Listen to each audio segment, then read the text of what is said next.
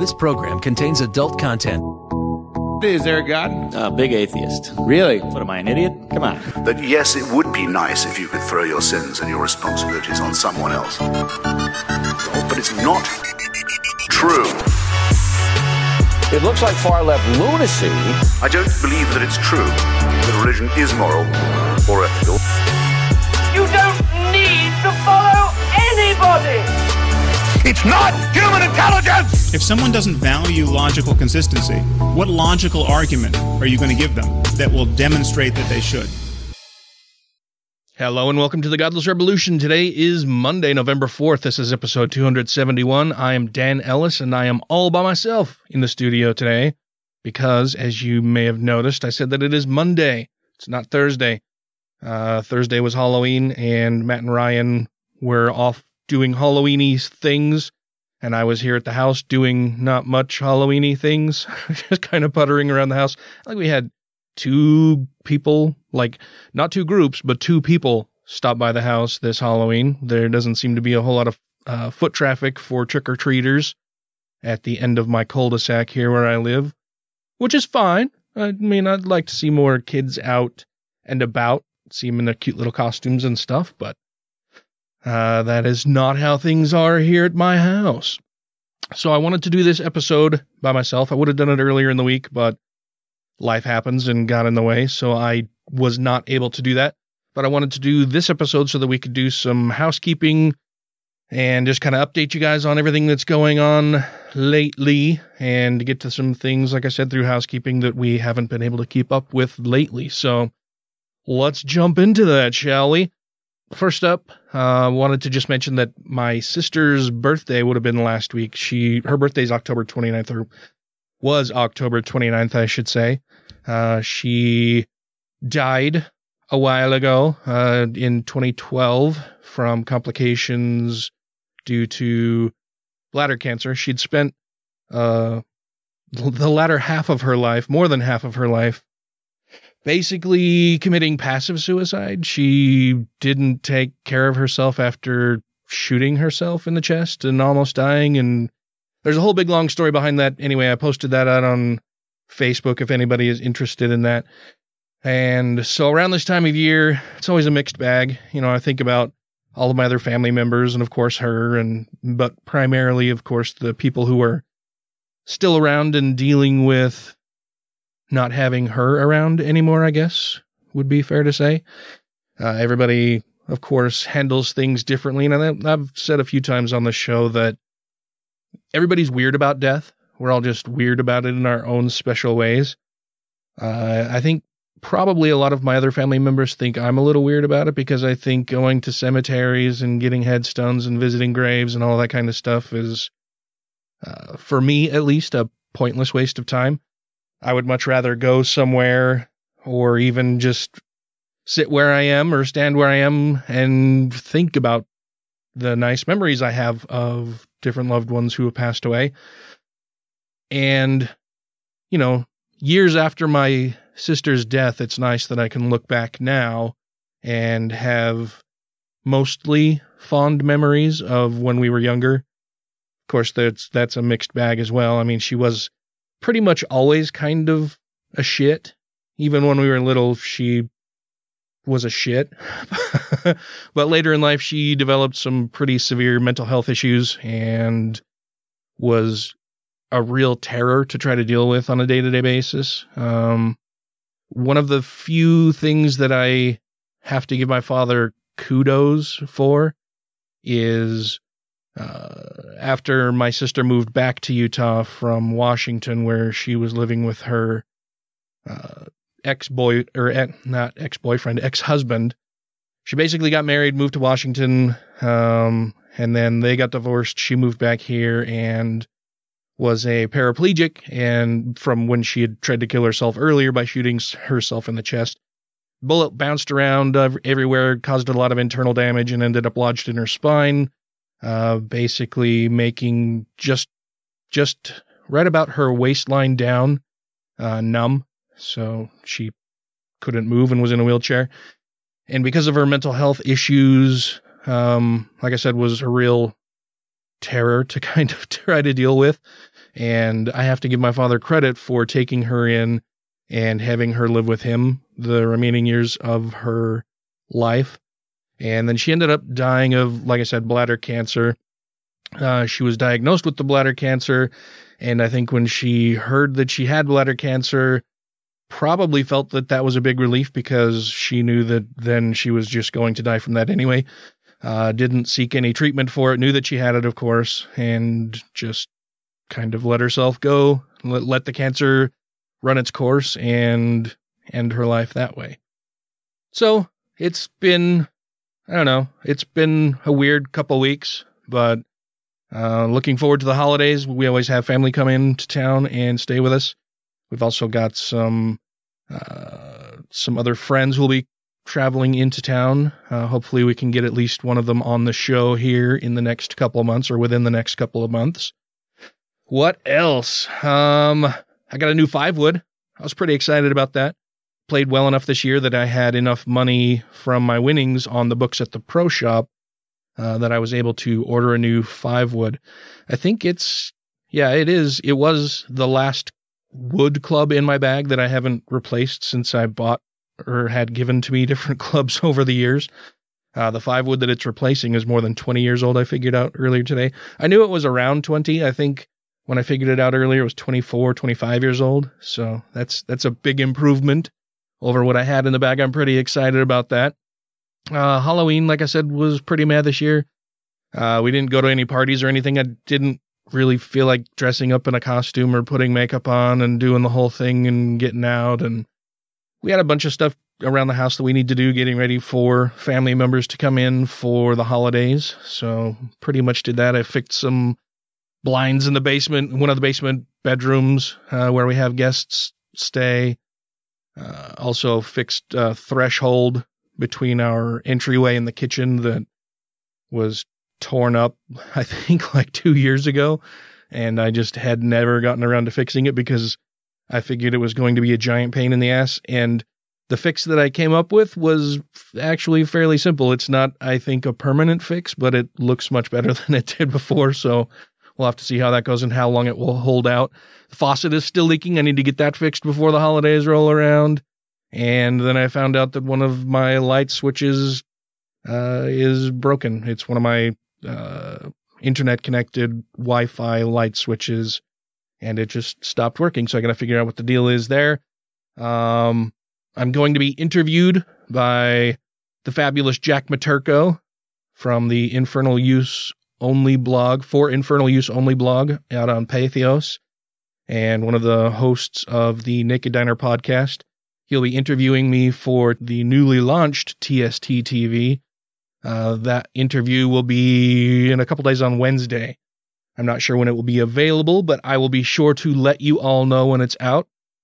Which also reminds me, Lucian Greaves had contacted me, gosh, it seems like it was a few months ago now, about new things that they were going to be launching through TST. One of them was a blog or kind of news outlet. And he contacted me and asked if I was interested in providing some content for that from time to time. And I said yes. And he said, great, I'll send you some more info about it.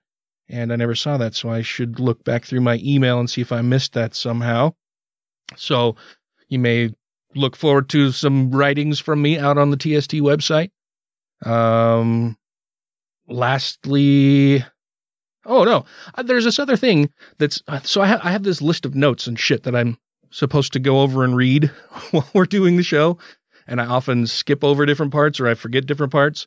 One of the things that has been on the list forever is that I was listening to a Mormon-themed or Mormon-related podcast a while ago, and the host was doing kind of an AMA thing where one of the audience members asked him, you know, they were wondering what his current spiritual or religious beliefs are now after he had left the LDS Church. And the person asking the question, I think they phrased it in the manner of speaking something along the lines of, so that they had noticed that when a lot of people leave the LDS Church, they typically don't join other religions. I think they mentioned that most people who leave the LDS Church end up becoming atheists, and he wondered why that was the case. and if the host of this other show that I was listening to is a member of any other organized religion. And the host's response I thought was pretty good. He basically just said, I didn't spend the last 40 years escaping Alcatraz to turn myself into San Quentin. Of course, referring to leaving one type of religion that basically makes you its prisoner and turning yourself in to another religion who's going to do the same. So I thought that was pretty good. Lastly, I've been thinking about doing kind of a Godless Revolution Ask Me Anything or Ask Us Anything episode where you listeners can call in and ask us questions or submit them to us on our various media outlets where you can ask us anything that you would like, and we will answer any question posed to us as truthfully and honestly as we can. There are very, very few limitations on that, and if you happen to run up against one, we will let you know, but I just don't know what the audience interest is in that. So if you're interested in that, please send us an email, tweet at us, leave us a comment here, and let us know your thoughts on that. And we would schedule it, I think, at least far enough out in the distance or on the horizon that we can gather some good questions and set a date and time where people can actually call into the show and speak with us live. I think that might be fun. There might be some interest for that or in that, but I'm not sure. So write in and let us know if you are indeed interested in us doing that. Got some more housekeeping stuff for you on the other side of this break. Stick around. Hi, this is Christine Stenquist with Truce, Together for Responsible Use in Cannabis Education. If you're interested in medical cannabis in Utah, follow us on our social media, Twitter, Instagram, and Facebook at Truce Utah. If you're interested in donating to our awesome nonprofit, go to truceutah.org. And thank you so much for listening to the Godless Revolution podcast. So does this theory of evolution necessarily mean that there is no God? No, of course not. It just says that God is an impotent nothing from nowhere with less power than the Undersecretary of Agriculture, who has very little power in our system. It's a lie. Thank you to everybody who has rated the show on iTunes and Stitcher and are following us on YouTube, Twitter, and Facebook. And to all our Patreon patrons, you make the show possible. Welcome back, everybody. All right, so we're going to do some I guess I'm going to do some listener feedback stuff. And maybe it's we, because you're out there in listening land and you're going to be a part of this experience with me. So we'll do this together, shall we? First up, I have a few different messages from Jonathan Ariola. We have played some other clips or voice messages that he has sent us in the past. He sent us this or called and left this for us on October 12th at 7:36 a.m. So he must have been doing it while he was on his way to work and figured he'd give us a call. Let's see what he has to say. Hello, everybody. Jonathan Ariola here. I was listening to a different podcast that was talking about this book called The Friendship Cure. Essentially, it was some lady that got down the rabbit hole, found a bunch of research on loneliness and isolation and how negative it can affect people, both their mental health, physical health, and stuff like that. That's kind of funny. It reminds me, it seems like I saw something on Facebook recently where somebody had posted a headline that said something like,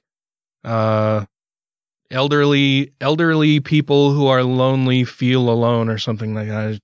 It was one of those weird, funny headlines. And it kind of drew a couple dots here where one of the only good things that I can think of that churches can offer people is that sense of community. You get together, you see people, yada, yada. Okay, social support. The rest is all bullshit. But still, there's that positive network. The rest of it is all bullshit. Yes, absolutely. There. And leaving a church, because there's a lot more nuns that don't have any sort of affiliation. Catholic Church is a pile of shit. Mormon Church fucking hates everybody. So you leave. But then you lose that community sense, and then where do you go? And so that loneliness and isolation is really high. There's things like the Oasis Network, not the crazy Christian one, but the cool one, where they kind of recreate that community sense minus the bullshit, and that's pretty neat. There are some things that are out there as a response to that. But for those that don't go in that direction, what option do you have? And so you reach out to stuff on Facebook. But a lot of people, especially according to that interview about the book, just kind of scroll through shit, and they don't really make intimate connections. And so what happens is that, you start posting a bunch of political things about this, that, or the other, and you get farther and farther down that rabbit hole as a means by which to find a tribe. And so your tribalism, the left and the right, or the far left and alt-right, and it becomes worse and worse as the individual goes.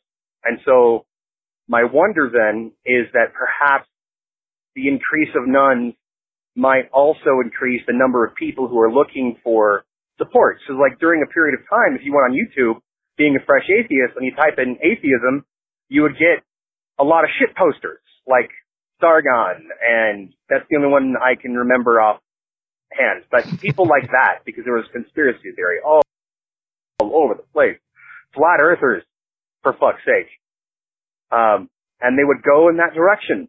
And so it seems like society is kind of going a little nuts lately. And perhaps it might be associated with that increase of nuns. That isn't to say that people, just because they bail on their religions, are fundamentally like bad people. It's just that human beings stuck at certain types of thought processes, Bayesian logic, for example. And just because they left doesn't mean they're still not susceptible to bullshit. And that's where the message cut off, because there's a 3-minute time limit on those. But I think you may be touching on a fundamental truth there, which is that as people leave their religions behind, they also leave those societal and communal constructs behind them and become kind of outcasts of the previous communities with which they shared fellowship, right? That they would go to Sunday service with, they would talk to at various religious or church functions. And I think that is a big problem. It's something that we have tried to address. We, speaking of secularists in general, atheists more specifically, atheists of Utah very specifically, it's something that they and we have tried to address in the past, and it's an ongoing effort. I mean, atheists of Utah and American Atheists, all of these other secular organizations do try to organize different events for people to attend, and it's a mix of types of events, right? Like Atheists of Utah has coffee chats, they have godless drinks or godless cocktails. Jesus Christ. They have godless cocktails. They do volunteer activities. I signed us up for an Adopt a Highway thing where we can go and clean up a section of State Street. There's volunteering at Planned Parenthood that they do. They also volunteer at like the food bank and the road home and a bunch of, there's a ton of different volunteer activities that they do. They participate in the Pride festivals.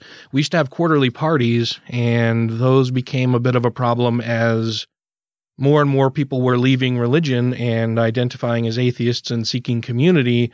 That's all wonderful. That's fantastic. I was so excited and happy to see that. But the problem that we then had was that as more and more people started coming to our quarterly parties, the group of people who were attending the parties got large enough that we couldn't host them at somebody's home. It used to be that when the group was much smaller, we would just, have a quarterly party at somebody's home, and we'd rotate that around. I held a few at my house. There were other members who would allow us to host the parties at their house. Then as the group got larger and we couldn't fit everybody into a single house, we had to start looking at different locations that we could rent, which of course costs more money, and it takes more work to line all of that up and sign contracts. And then there's legal liabilities, and every now and then, of course, when you have a large group of people, there's bound to be somebody who ends up drinking too much, who gets out of hand, who causes a scene. There's some kind of drama. There's some thing that makes it not an ideal event for a nonprofit, particularly a non-religious or secular nonprofit in a very religious state, to have going on at one of their parties, right? So then it became a liability, and we had to examine, is this something that we want to continue going forward? Because the venue rental costs a lot of money. Feeding people at these events costs a lot of money. And everybody seemed really excited to go. The problem that we had was that not a lot of people seemed excited to help fund the things to make the thing go. And that's another thing that's really tricky and difficult about trying to organize yourselves around secularism and the idea of, not being convinced that any god or gods exist, is that a lot of people leave their religious life behind, a religious life in which they had to, there was compulsory tithing from members of the church. They would pass around an offering plate, or, you'd have deacons. If you were LDS, you'd have little Mormon boys come and visit your house asking you for your tithing every month. And so that was a thing we had to deal with.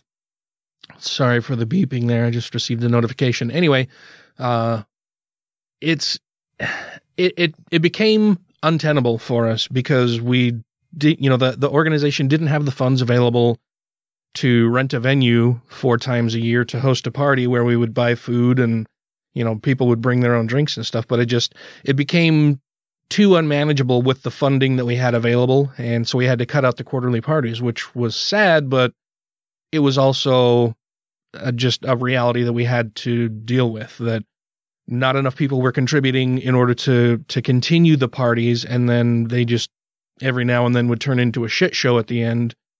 And then that created not just an appearance of a negative appearance that we would have to deal with, negative press that we would have to deal with, but also then it turned into real legal liability for an organization. And that was something that, again, because of the limited funding and resources that we had available, just wasn't something that we could realistically continue doing going forward, which is sad.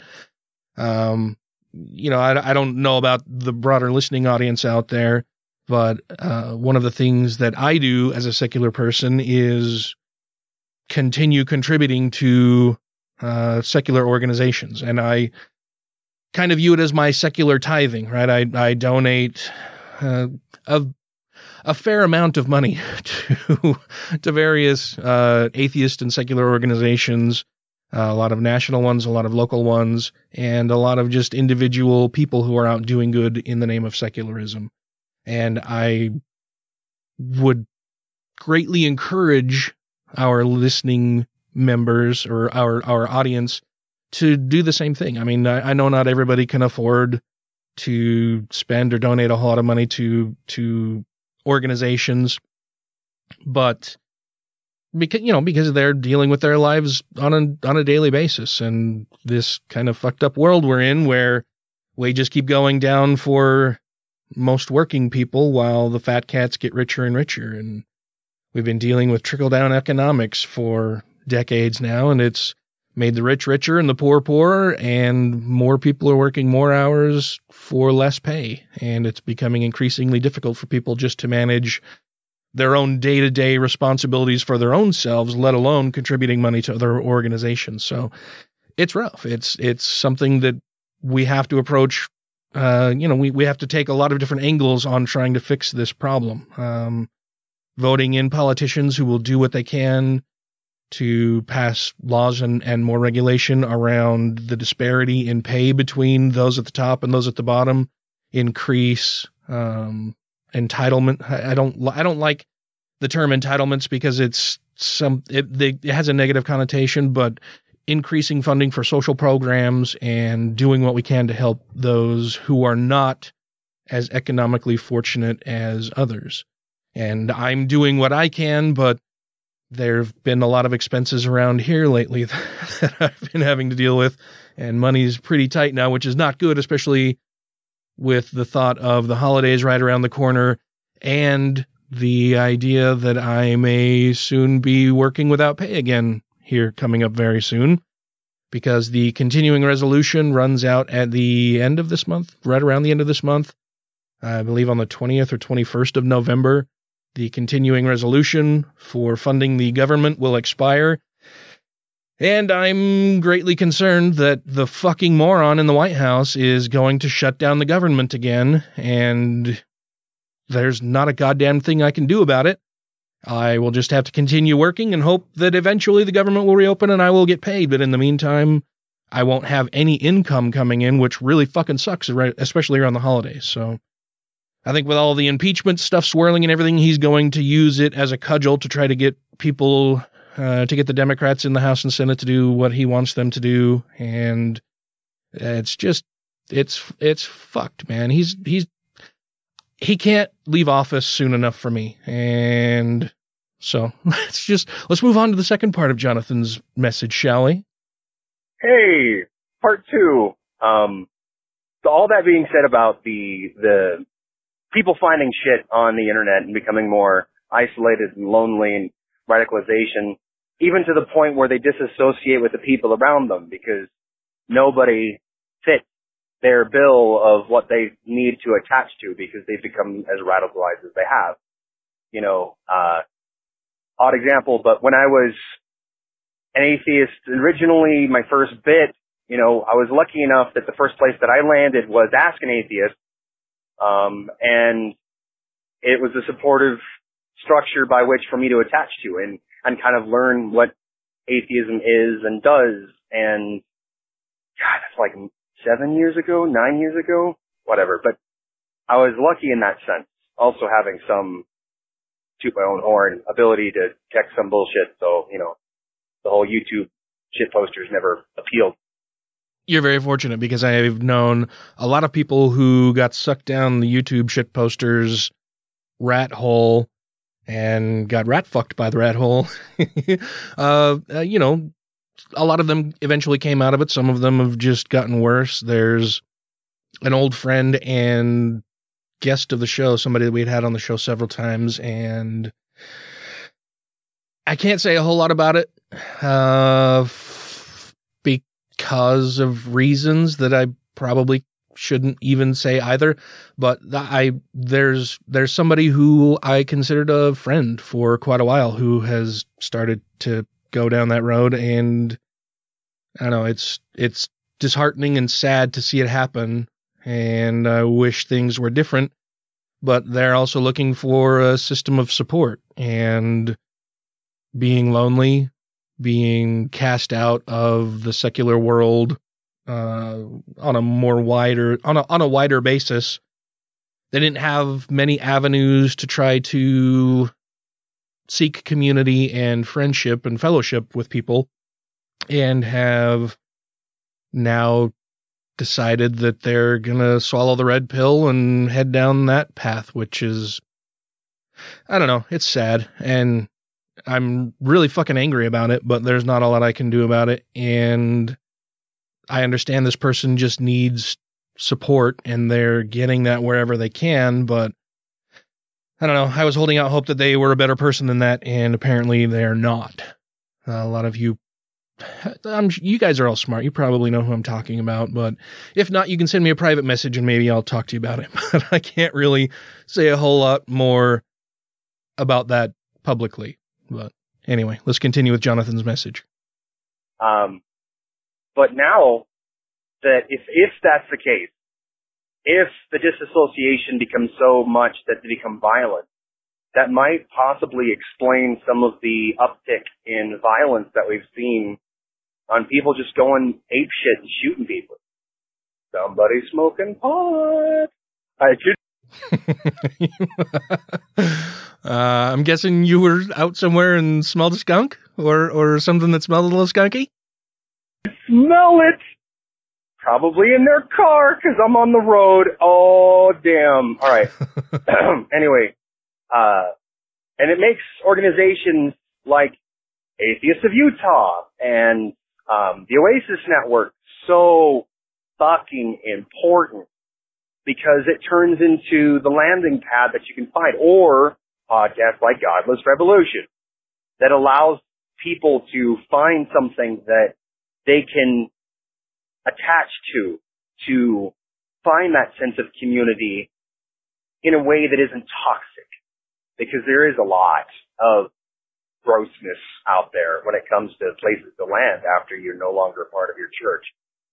And I really am glad that y'all are involved as much as you are in the general community sense. And I guess that as like a call to action to audience, you gotta join these things. Yes, you do. You do have to join secular organizations, and you do have to contribute to them monetarily because they have a lot of expense. I mean, even, Atheists of Utah is an all-volunteer organization, but there are still a lot of expenses that they have to cover. They have to cover, things like web hosting, storage for all of the materials that we take around to all of the different events and stuff, our tables and chairs and banners and fucking buckets of rocks to weigh down the canopies that they set up at different events, and shirts and t-shirts and buttons and all of the merchandise that they sell. They need somewhere to store all of that, so they got to rent a storage place. They need a address where you can send physical mail to, so they've got to pay for a PO box. There are a lot of different things. They've got to pay for a business license every year. I mean, there's a lot of and there are a ton of things that I'm not able to list off the top of my head, but there are a lot of background expenses that I'm sure people outside of any organizing effort or company or branding anything don't really realize or have a lot of knowledge about. But there are significant costs, even for a nonprofit organization with an all-volunteer staff. There are a lot of things that have to be paid for. And that's over and above, purchasing things for the actual events that you're hosting. So, yes, I highly encourage people to get involved and donate when and where they can. How to support these things.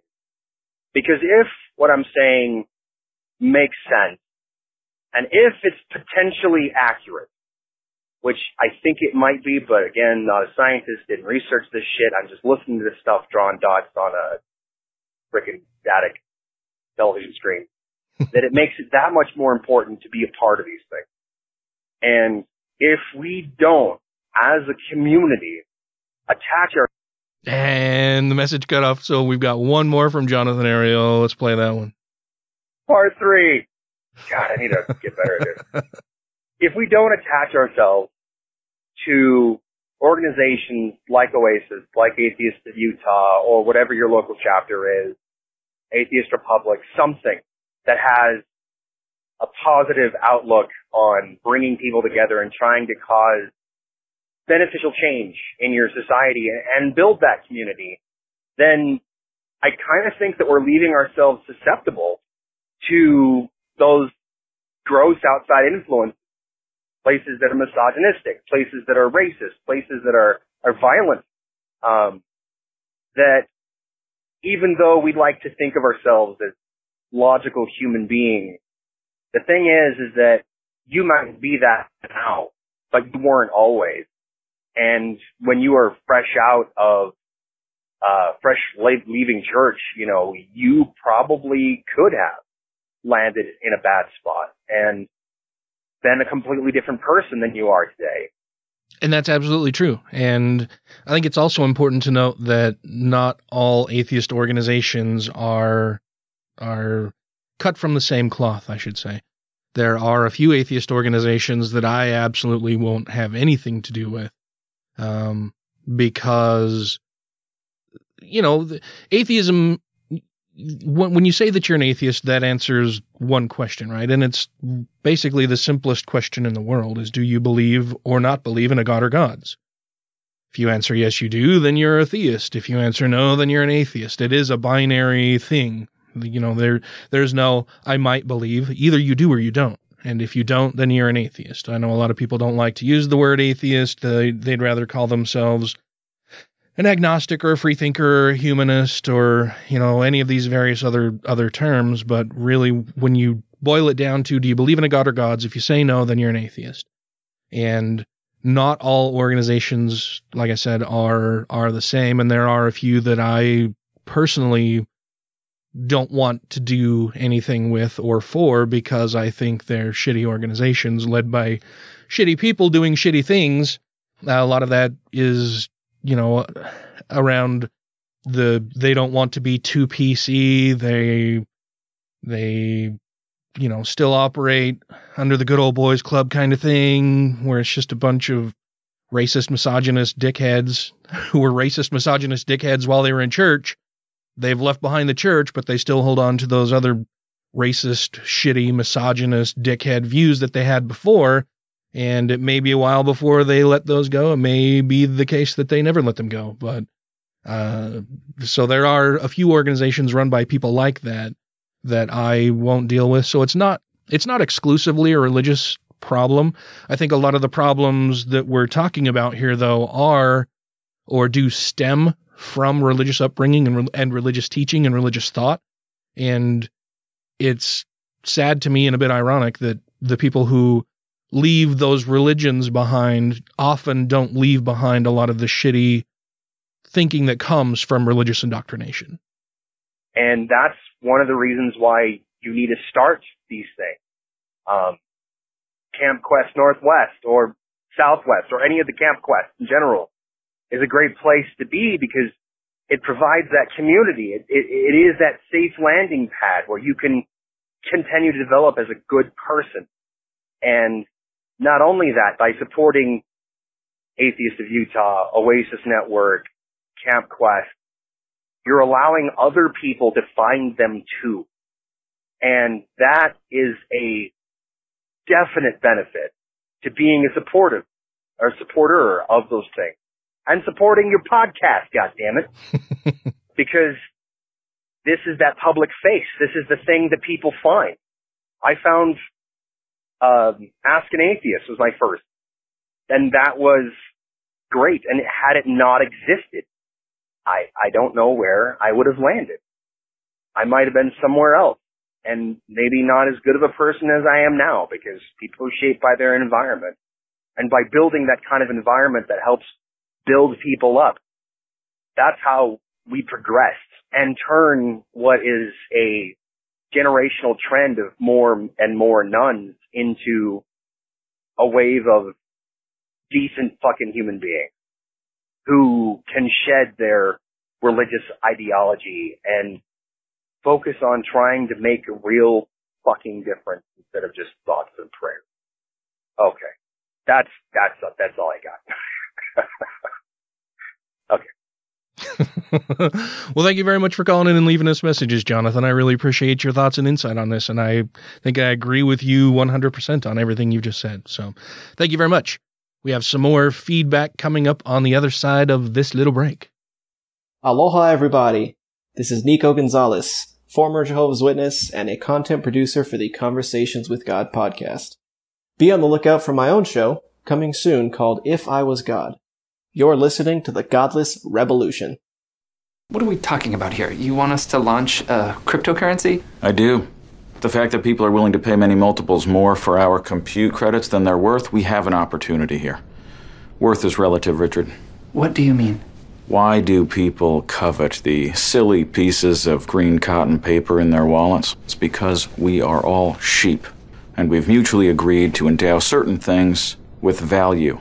And right now, for some reason, the market values our credits more than we did. Guilfoyle, we're not going to suddenly pivot and become a digital currency company. I'm not proposing a pivot. I'm proposing that we sell digital currency as a way to finance our new internet company. You wanted an alternative to Lori Bream? Well, it's right here in front of you. Pied Piper Coin. Okay, look, I'm not going to bet the entire future of my new internet and everything I've worked for on becoming the next Bitcoin. You really expect me to do that? There are very few things that I will defend with true passion. Medical marijuana, the biblical Satan as a metaphor for rebellion against tyranny, and motherfucking goddamn cryptocurrency. I have a PowerPoint that I've been wanting to show you for some time. If you have questions, comments, concerns, compliments, corrections, criticisms, or concepts for content, contact the show via email at godlessrevolution@gmail.com, by text or voicemail at 330-81-REBEL, or Twitter the twatter at TGR Podcast. Thank you! Welcome back! Little do you know, there's been some time that has passed, because I keep fucking up while I'm trying to record here all by my lonesome. The thing I do sometimes when we're recording, where I click a track that is short, and then I start recording and talking and not really paying attention to what's being recorded, and then I realize, oh fuck, the recording stopped a certain time ago because I clicked on a track that was shorter than the amount of time that I'm now speaking, and it just stopped at that point. I've done that a couple times. So let's try that again. We'll try this again. I made sure that I'm not going to fuck this one up, apparently, or so I think. Anyway, we've got an email from Tyson McCauley. You may remember him as a guest on the show for episode 258. He sent an email that says, "Hello again, Dan. I listened to the debate you had not too long ago, and I wanted to say you did very well." Well, thank you very much, Tyson. I appreciate that. The points you made were strong and coherent. I do wish it had had a slightly more friendly tone. I don't mean from you. Dr. Clark did sound rather angry in the beginning and talked over your opponents throughout, which undermined his likability with the audience. And that is pretty much the universal feedback that I have received about the debate. And there's an argument to be made that, being an angry atheist isn't a bad thing necessarily, right? That you can use the anger that comes from leaving a lifetime of indoctrination and lies and using that to your advantage to help motivate you to do different things. And it's a justifiable anger for sure. I think what happens, though, in some circumstances, and the debate being one of them, is that isn't necessarily the best time or place to unleash that anger on an unsuspecting crowd of people who are there to hear, a good argument on either side of the prospect of whether a god or gods exist. And, sometimes it's a good thing to use and other times it's not. And I think in this particular instance, it just didn't translate very well or didn't really help to forward the debate and make it something that I think a lot of people would be more inclined to listen to in the future. But it does come definitely from a space of justified anger for sure. Anyway, continuing on with the email. You, however, did very well, especially when you answered the question regarding what makes life valuable. Well, thank you very much. It's clear from this debate how difficult and rare an honest back and forth can be. The first speaker, I don't recall his name, that was Jeff Durbin. I believe he was the one who spoke first. Anyway, the email continues and says that the first speaker also poisoned the well in the opening statement, knowing that atheists tend to make arguments emphasizing evidence and reduction of harm. Anyway, I wish I could have been there, and if you participate in another debate, I'll try to make it.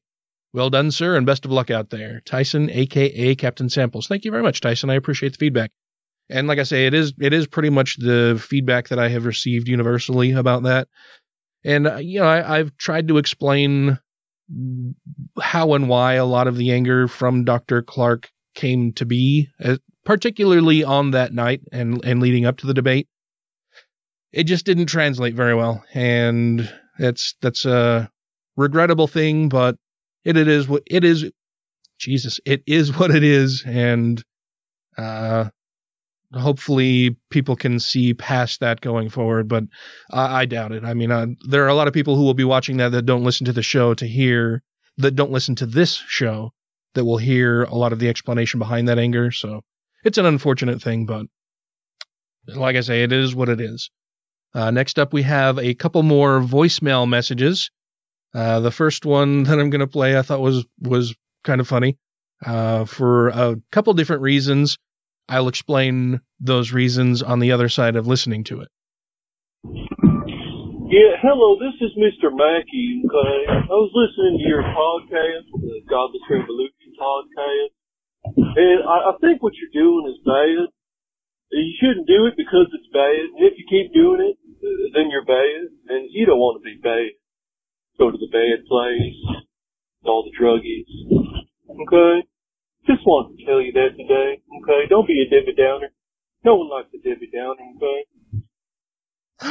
okay?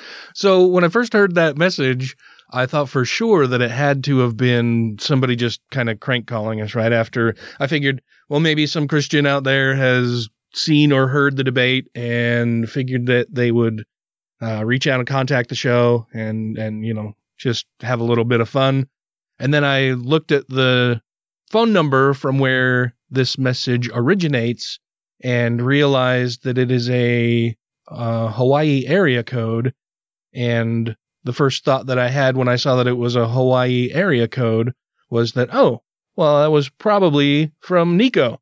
And I was absolutely right, as I found out in the next message that Nico left for us.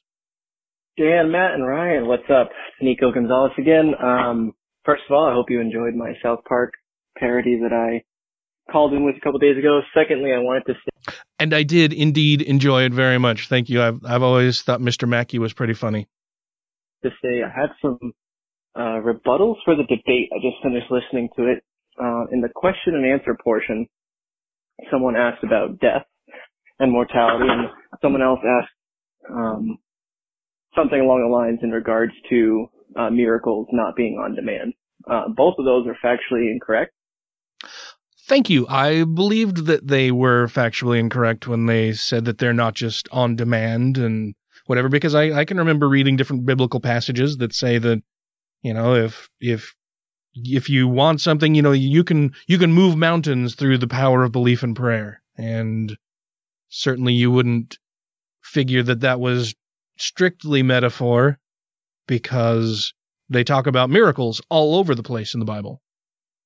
Even the Bible says that nothing happens after we die. Ecclesiastes 9:5, for the dead know that they are conscious of nothing, and they have no reward because all memory of them has been forgotten. And then as far as miracles, when they're not, quote, on demand, as the apologist said, Matthew 18, verse 20, for when two or more are gathered in my name, anything they ask for will be given to them. So in response to Dr. Clark's request to drink poison, if the two apologists had just prayed that they wouldn't be harmed by the poison, the antifreeze, then it would have happened. And I think that's what a lot of Christians actually believe. You know, there's not the Episcopals, not the Evangelicals, not the Protestants, I can't think of off the top of my head right now because I'm having a brain cramp. Pentecostal. There we go. Yes, there. It happened. It was a breakthrough moment for me. My mind unlocked itself. The Pentecostals are the ones, I believe, who are the snake handlers. If I'm wrong, somebody please let me know, but I believe I'm correct on that. They're the ones who handle poisonous snakes because of this whole passage in the Bible. Anyway, let's continue with the voicemail. But it just goes to show the powerlessness of their worldview and what they base their lives on. Anyways, hope you guys are well. Really enjoyed the debate. Dan, you did great. Dr. Clark was a little overly emotional and a little angry, but overall I think his points and your points were both very well. Anyways, have a great one. Bye, guys. Well, thank you very much, Nico. Like I say, there's just another, you know, bit of anecdotal evidence of the types of feedback that I'm getting. And like I say, it is pretty much a universal reaction that people didn't necessarily cotton to Dr. Clark's fiery protestations on stage. But, you know, that's how he feels, and that's, I think, justified. It just didn't translate very well, or maybe wasn't the right time to take that particular approach, I think. I've got a couple more things. Brandy Hamrick recently posted an update. This is from October 30th on her GoFundMe. It says, I restart chemo this Friday. I've been waiting for insurance approval for 3 weeks for one of the new meds. We're moving forward without that med because the insurance is still denying it. This med costs $49,000 per dose. Jesus Christ. And I need 2 doses per month. $100,000 per month for a single medication. God damn. The insurance company would rather I die than approve that drug, so they deny coverage for it and hold up my treatment until my doc and I agree that we need to move on without it until something can be done. This is part of the problem with the healthcare industry here in the United States. It is an industry that's it's a bunch of companies trying to fucking make money off of people being sick. And that in and of itself is sick. It's fucking twisted and wrong on so many different levels. I'm so sorry this is happening, Brandy. It's just fucking bullshit. And our entire system of healthcare in the United States is fucking broken. I received an actual letter in the mail last week from our regular GP, our general practitioner.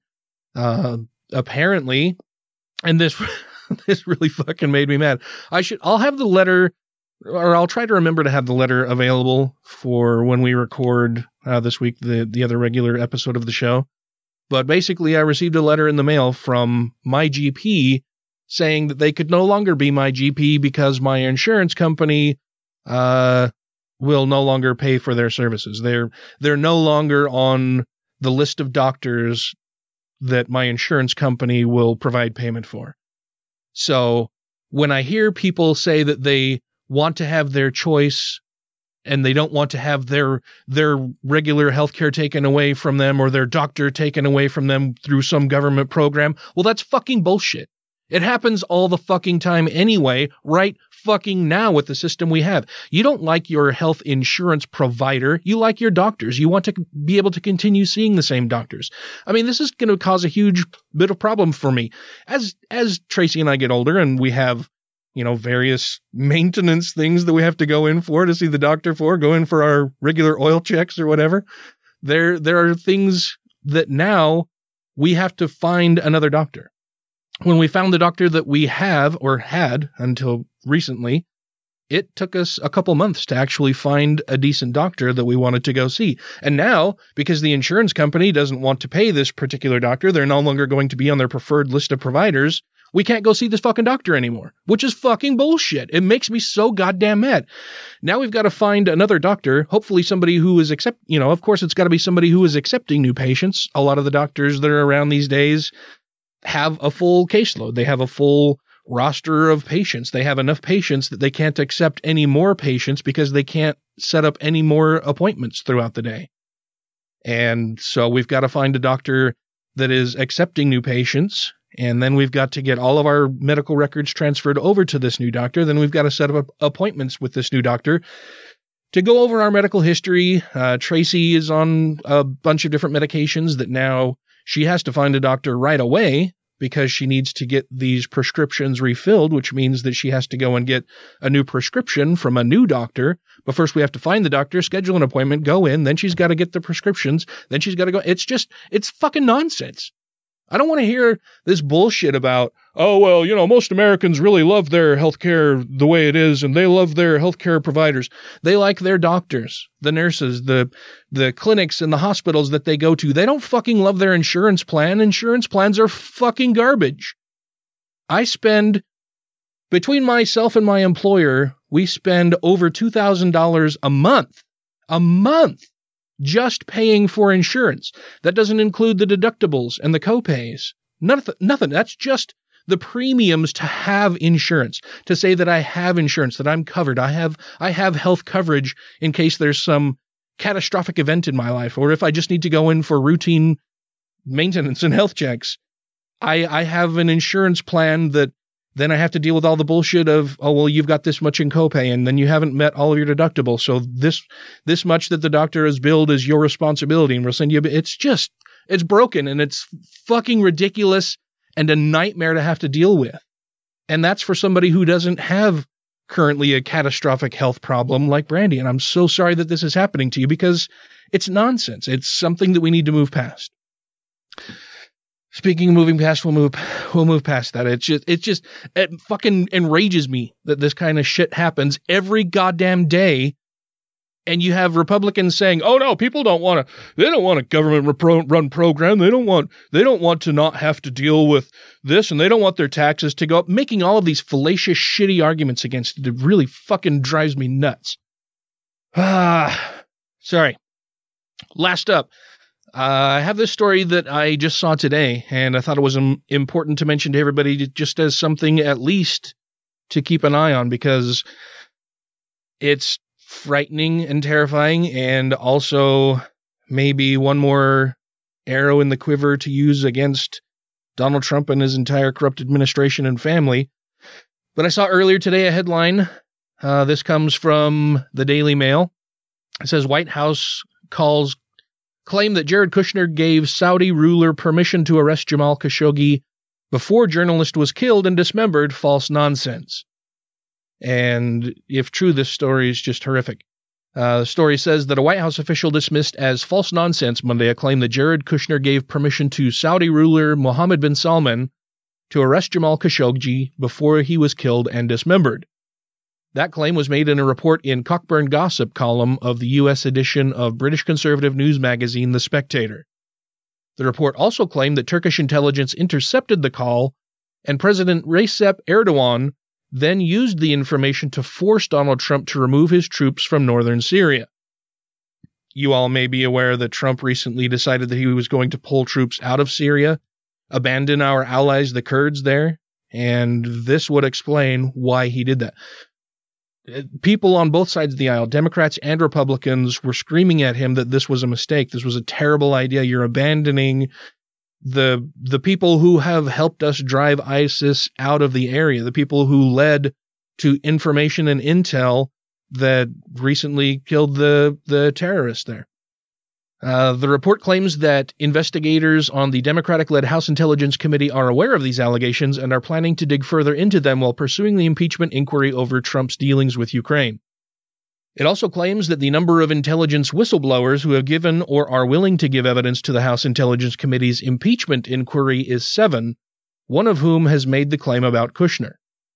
However, it counts 2 of those whistleblowers as Army Lieutenant Colonel Alexander Vindman, the National Security Council's top Ukraine expert, and Tim Morrison, the NSC's Director for European and Russian Affairs, both of whom gave evidence under subpoena to the impeachment probe and who both listened to Trump's call to Ukraine President Vladimir Zelensky. Morrison, however, testified that he was not concerned that the call contained anything illegal.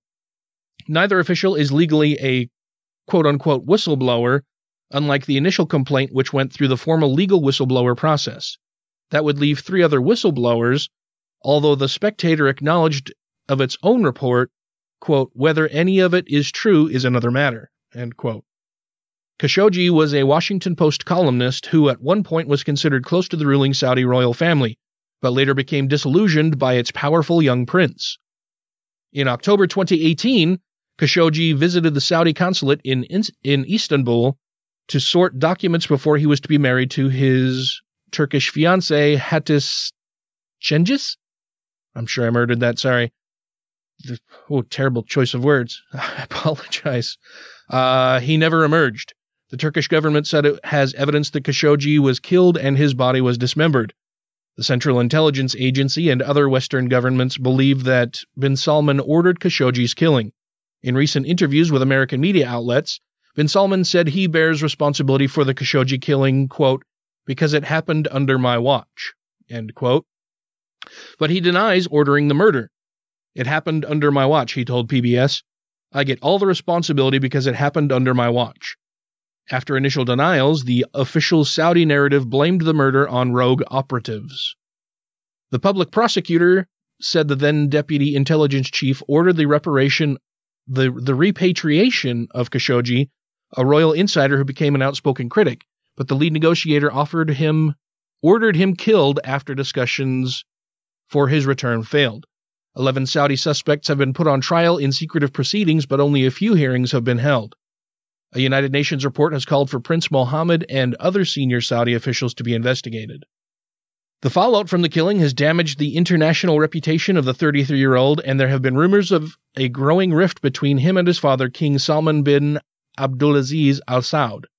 Kushner, who is a top White House aide whose portfolio includes diplomatic relations with Saudi Arabia, has defended MBS. His ties with the Saudi prince have come under scrutiny after it was learned that the two communicated through text messages on WhatsApp. The Presidential Records Act prohibits senior White House officials from using non-official email or messaging accounts for government business. But her emails! Democrats in Congress have sent letters demanding that the White House provide documents about senior aides' use of private email and text services. The Trump administration has refused to condemn the Saudi prince despite its spy agencies saying he is responsible for Khashoggi's death. Both Republicans and Democrats slammed Trump last month after he agreed to Erdogan's request to remove American forces from the northern Syria region, which shares a border with Turkey. Erdogan then sent Turkish troops into Kurdish-held areas of northern Syria, triggering a humanitarian crisis. The Republican president is under increasing pressure as the House of Representatives forges ahead with its investigation of whether Trump solicited help from Ukraine as he seeks re-election next year. Leaders of the Democratic-controlled House expect to begin public hearings in the next few weeks.